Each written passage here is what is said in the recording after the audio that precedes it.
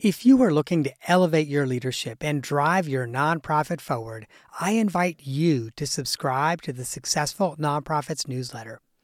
Every week, I curate exclusive, share-worthy content that sparks inspiration, innovation, and conversation. From the latest trends to timeless advice, the weekly email newsletter is your all-access pass to a treasure trove of resources. But receiving the newsletter is not just about staying informed.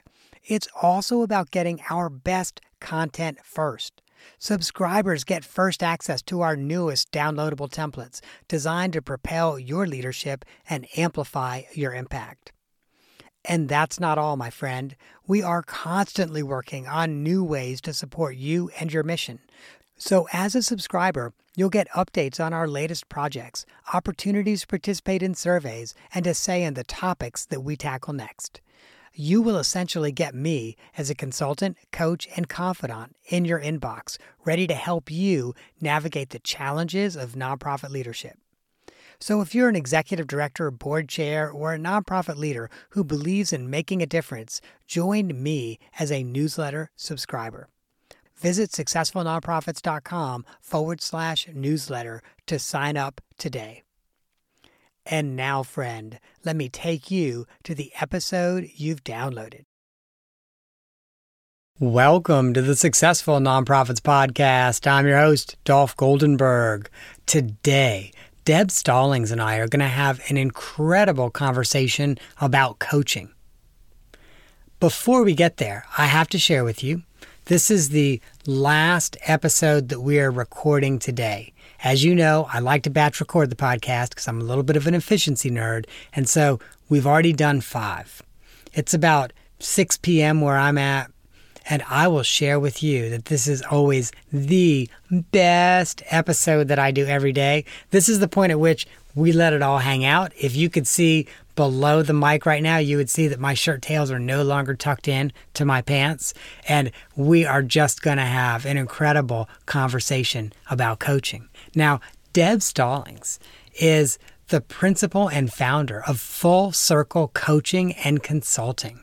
I also have to share with you that she started her consulting practice after a very successful fundraising career where she helped build institutions on the forefront of disability rights, gender justice, and LGBTQ equality. So as you can imagine, when I realized that she had rolled out of the nonprofit arena into consulting in the nonprofit arena, I was like, Deb, we got to get you on the podcast. So we are going to have a great conversation about a lot of the things that, frankly, she spends a lot of her time doing: coaching, leadership training, board development, the biggies. Now, let me just share a couple more things about Deb with you. The first is she is a trained coactive coach, and I will also share with you that she has an amazing spirit about her, which you are going to see just shine throughout this conversation. I just want to share with you, listeners, before we jump in, that both Deb and I do a good little bit of coaching, and so I think we're probably both going to talk about coaching from our own experiences. And I also want to share with you that from my perspective, we see coaching a lot in the for-profit sector, but it's only recently really started to move to the nonprofit sector. And I think for a lot of people that are professionals in our community, they don't fully understand what coaching is or why. And so while I don't want this to seem like an intro conversation, to a great extent, Deb and I are really just going to be exploring Coaching 101. Hey, Deb, welcome to the podcast. Thanks, Dolph. I am delighted to be here. I'm truly fangirl about you and your work with great nonprofits. So I'm really, really honored to be here. Well, thank you. I will say the first time we spoke, I thought, oh my gosh, we have got to get Deb on the podcast. And I thought a great way for us to start our conversation is for our listeners to get to know you just a little bit, because your path in the last year took a hard, unexpected left turn. It did indeed. In a feat of remarkable timing, I left a career of almost 12 years, the LGBTQ Foundation in San Francisco called Horizons Foundation. It's the world's oldest and largest queer fund. And I loved my work there. But a few years ago, I started my road to coactive coaching. I had just finished a capital campaign and $100 million legacy giving campaign there. And I felt like it was time to try new things. The big part of that plan was to travel. My partner is a leadership coach, and there's a lot of flexibility around where we can live to do our work. And so we had decided to travel. And on March 6th was my last day at Horizons. And, a week later, we were sheltering in place in San Francisco. So my future wife likes to tell people that I had two goals with leaving my work. One was to travel, and the other was for us to spend more time together. And we have certainly gotten to do that. And I will say, you've certainly gotten to spend more time together, but you all also changed cities, I think. We did. We were in San Francisco and then in Napa for a couple of months. But her mom was really, her mom is 86 and was really, the isolation of the pandemic had gotten to her. And so we came to Denver to support her, and we were going to stay for a month. And now we've been here 4 months, and we are headed back to the Bay Area, though, the end of this month. And we're excited about that. I also just need to reflect that one of the ways that I think you and I are really similar, even best case scenario, leaving March 6th, no pandemic. You were leaving a job where you'd been successful and you'd done a good job, and you were taking a step of faith that, okay, I'm going to start something new. And the last time I had a permanent job, I was in a similar position. I mean, admittedly, as I often talk about, I was burned out at that point, but it was sort of the step of faith where I said, I could probably keep doing this for a long time, even if I'm burned out. But instead, I'm going to walk out there where I'm not sure what it's going to be like. And I'm going to build something really amazing that's going to take my life in a new direction. And I kind of feel like you did something really similar. It's true. I mean, I really decided that I have to practice what I preach. And in my coaching practice, I encourage clients all the time to follow their dreams, to speak those high dreams and plan towards those high dreams. And then you have to take the action. And for me, that was the action. And I loved my job at Horizons Foundation, to work in the LGBTQ community with the most dedicated and talented professionals and our donors. I loved that work.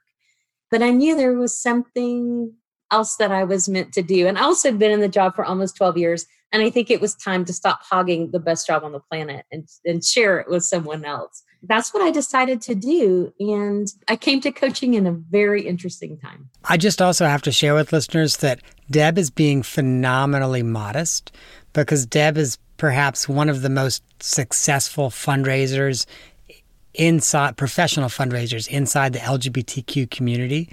And she did amazing things at the foundation. And part of the reason I say she's being modest is when she decided it was time to leave, she could have rolled into the CDO position at any large national LGBTQ organization that was looking for a CDO.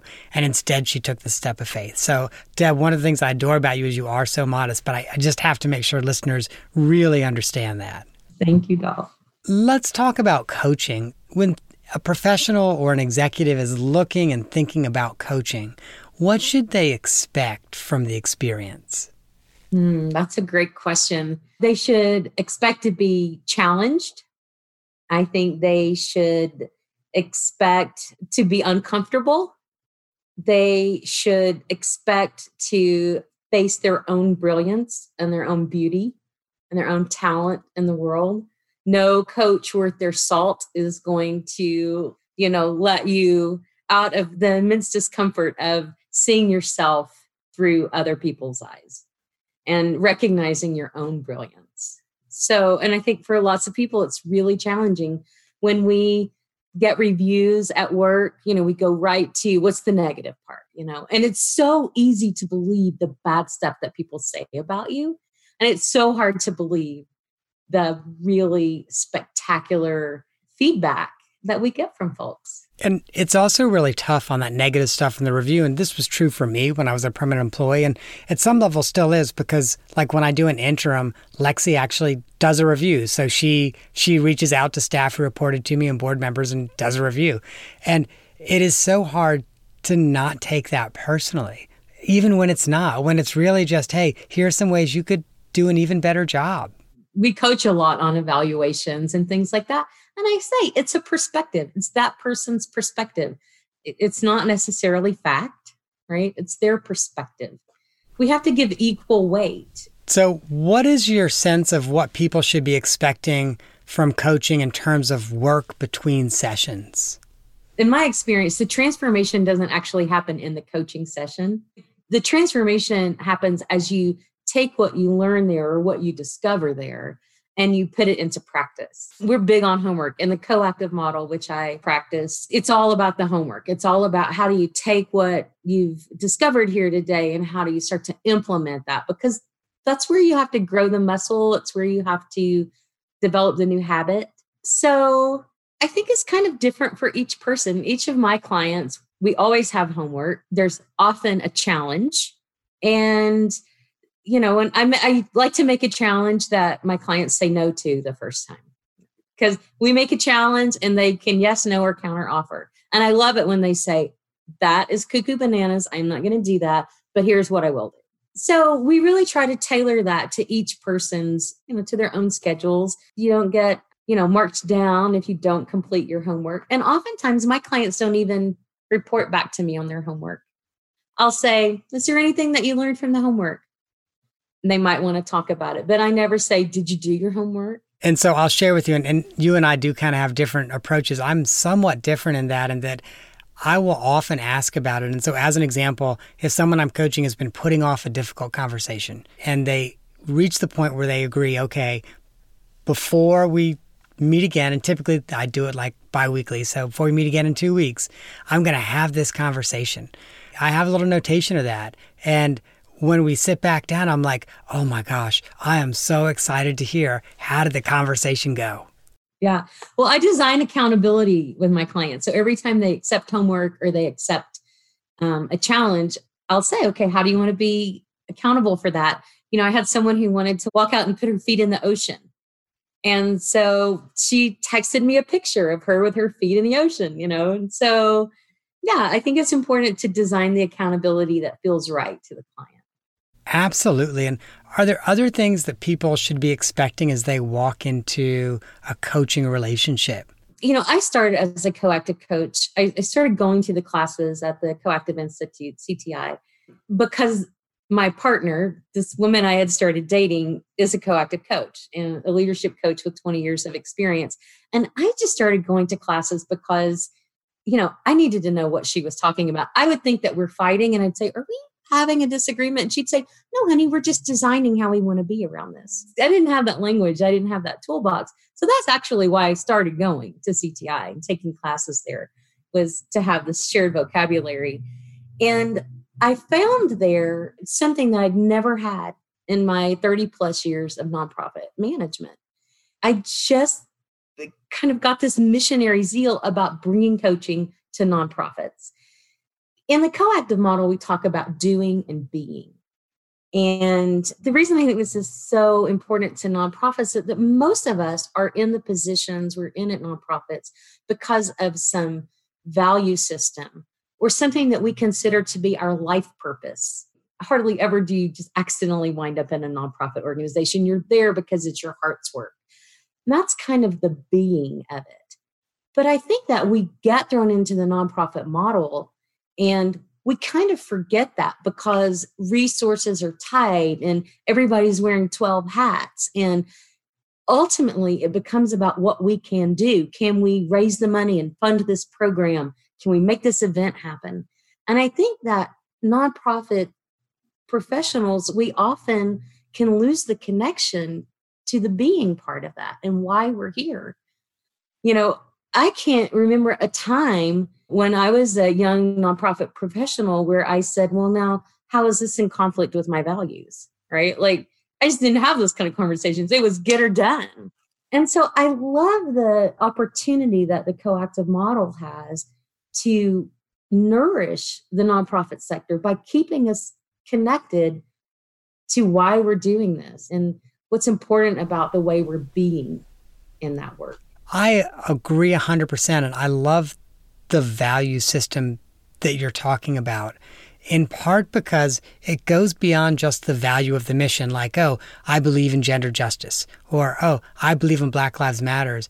It really is the value of, okay, how within my own value system, if I have to have a difficult conversation with someone, how should I be having that conversation?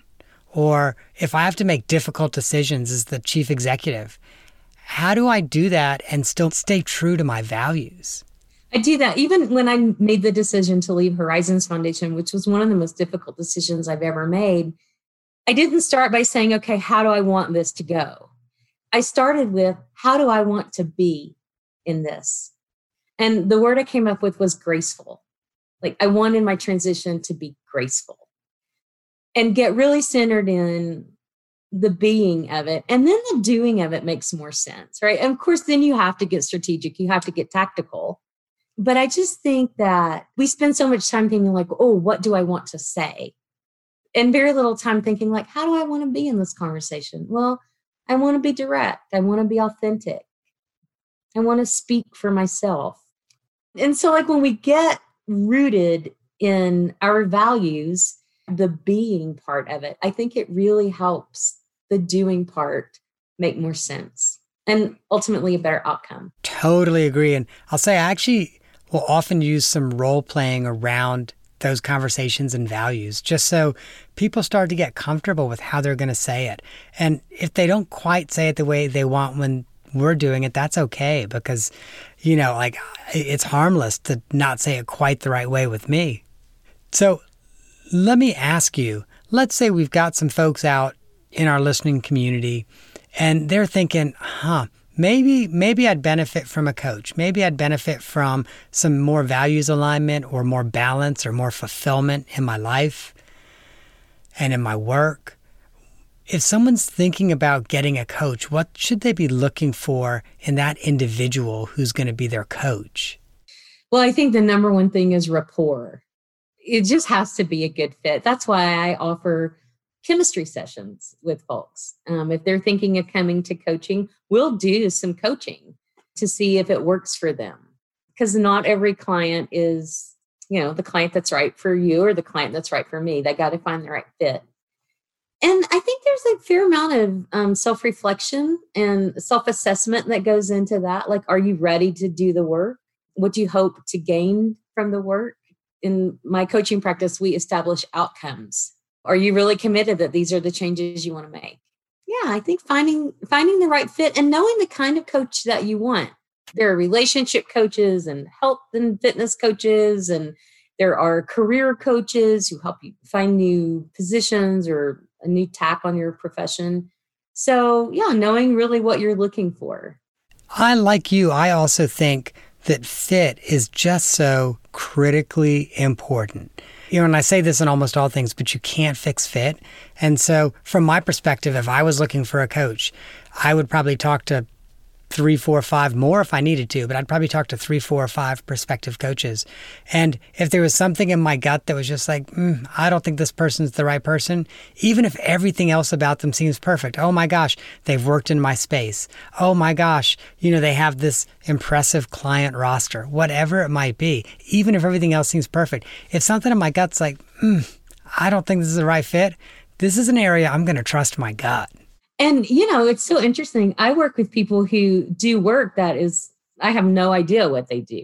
Like my partner works with, people inside big tech companies, and she's the most technologically unsavvy person you would ever hope to meet.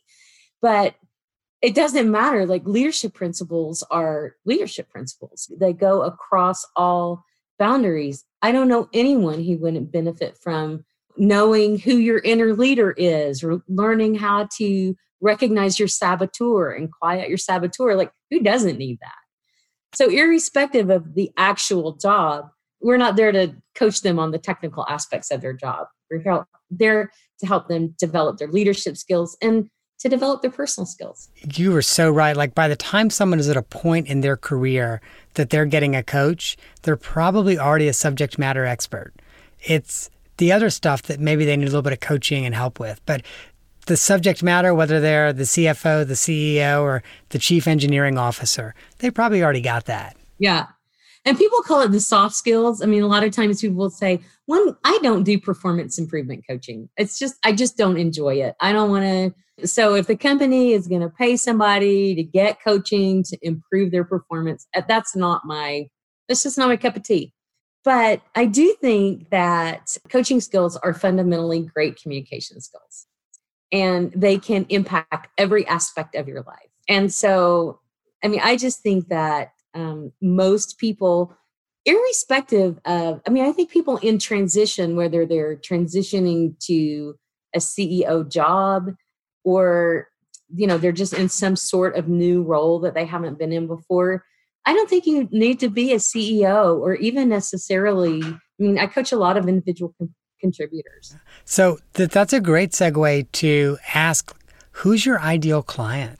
My ideal client is someone who is intensely curious about themselves and really wants to understand what makes them tick, and to really understand what's true about them.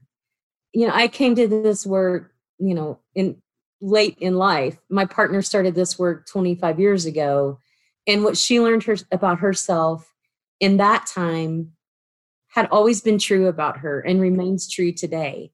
What I learned about myself as I started this, my inner leader, my values, those things have always been true about me.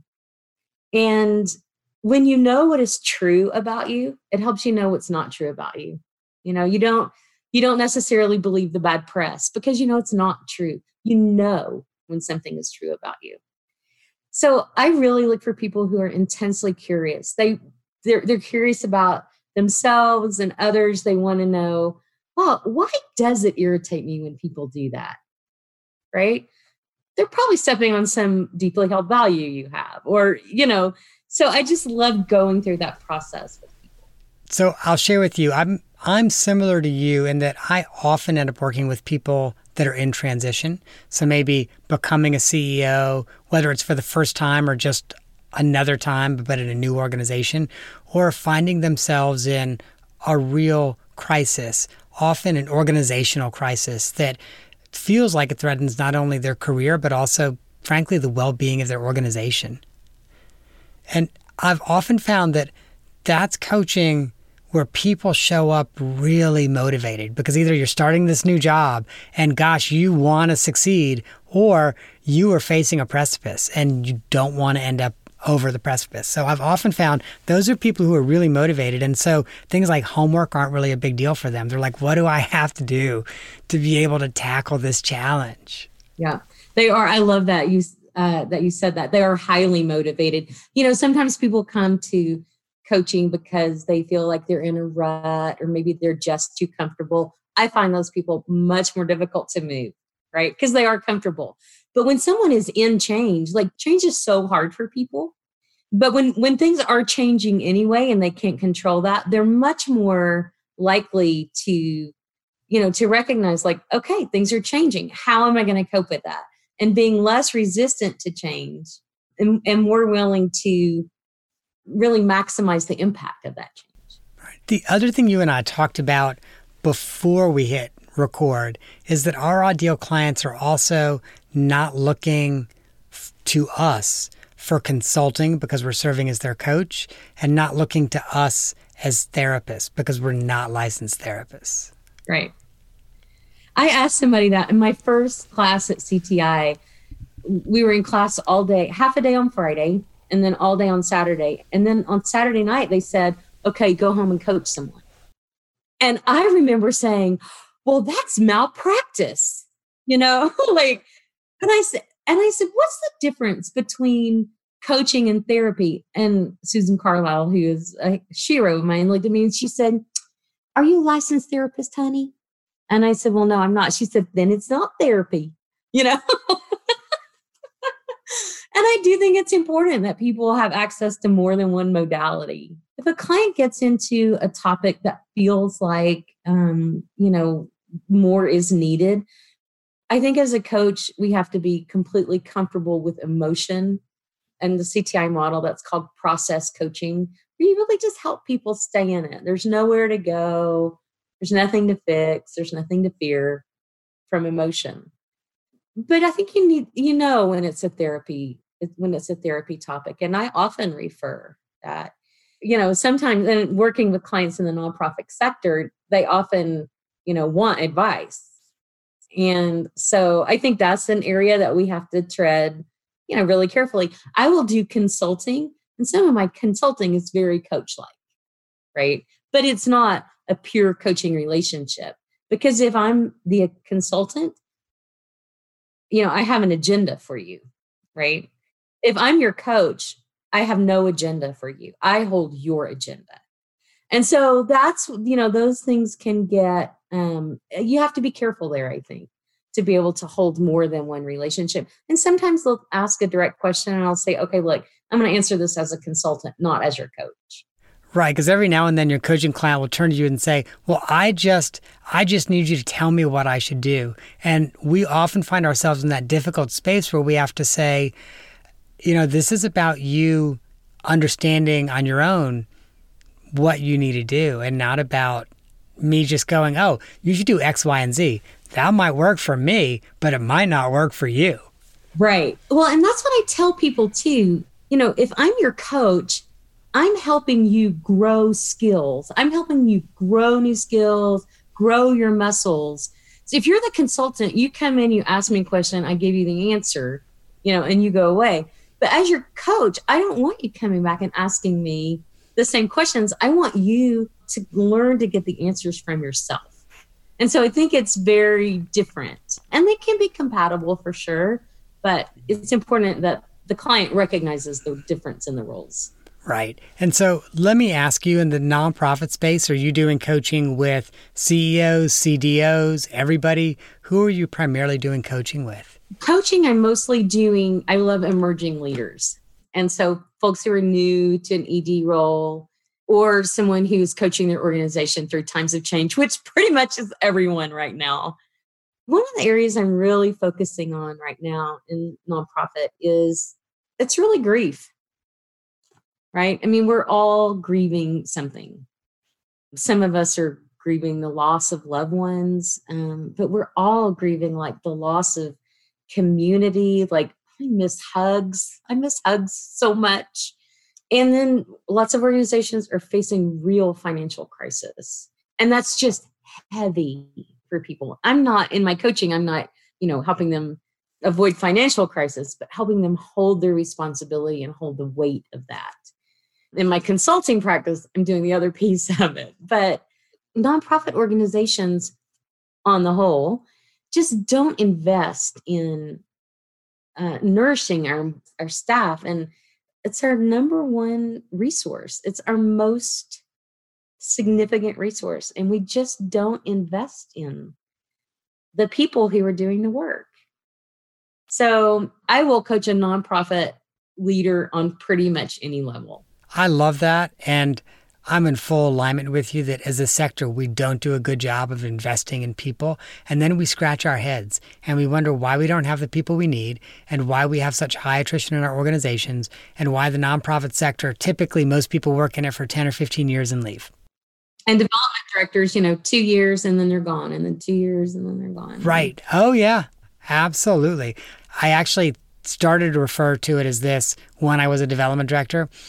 I would sometimes go into my executive director's office and say, I need to have a conversation with you about the care and feeding of your development director.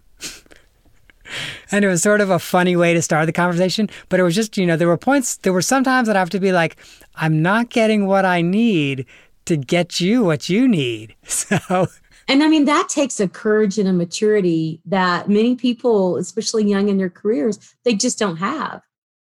Right? I mean, that's a gift. You gave that executive director a gift. But if we teach people earlier in their careers, like how to stand for themselves, how to know what they need, how to be nourished in their jobs, I just think it's such a gift to our industry. I also just have to reflect as I look back on that. At the time, I was working for an executive director who felt very secure in who they were, and was okay being in a place where they might be vulnerable. So I might not do that with every executive director on the planet, but she was someone who I really could just go in and jokingly say, let me talk to you about the care and feeding of your development director. And then we'd have a heart-to-heart conversation. And, it's not like I would get absolutely everything I wanted, but I got enough so that I could do the work that was necessary. Well, Deb, I have to share with you, I just looked down at the clock, and I know this has been a great conversation because we're like 33 minutes in and not even done the off-the-map question. So I'm going to zoom us through the off-the-map question here. I understand, Deb, that you and apparently the CIA spy, Julia Childs, have something in common, and it's not the CIA. It's true. It's not the CIA. It's not. Well, she made much more of her training than I have, but we've both been to cooking school in France. And I actually did go to the CIA cooking school in France. So you can say I'm from the CIA. I love it. I love it. So tell me about your cooking school experience. Oh, it was amazing. It was last summer. My partner and I went to the UK to meet up with friends in London. And they were then going to Bath. And I had been to Bath before and didn't want to go. So I took the Channel and took the train through the Channel and went to Paris for 5 days and enjoyed some of the most physically demanding days I have ever had. But it was a ton of work. It was so fun to be in a purely experiential learning, like nothing I'd ever done before. Completely vulnerable, completely scared of, the toked up chef, at the CIA who's trying to get me to curl the chocolate ribbons just right. It was wonderful. It was exhilarating. So I have to ask, what cooking skill or what dish have you brought back and you still make? I have much better knife skills now, I will say. I hardly ever, cut the tip of my finger off anymore because I was taught to bend my fingers back as I'm chopping. So I've particularly enjoyed that skill. I have not made croissants since I've been home, though, I have to say. I kept thinking during COVID it would be my opportunity, but not yet.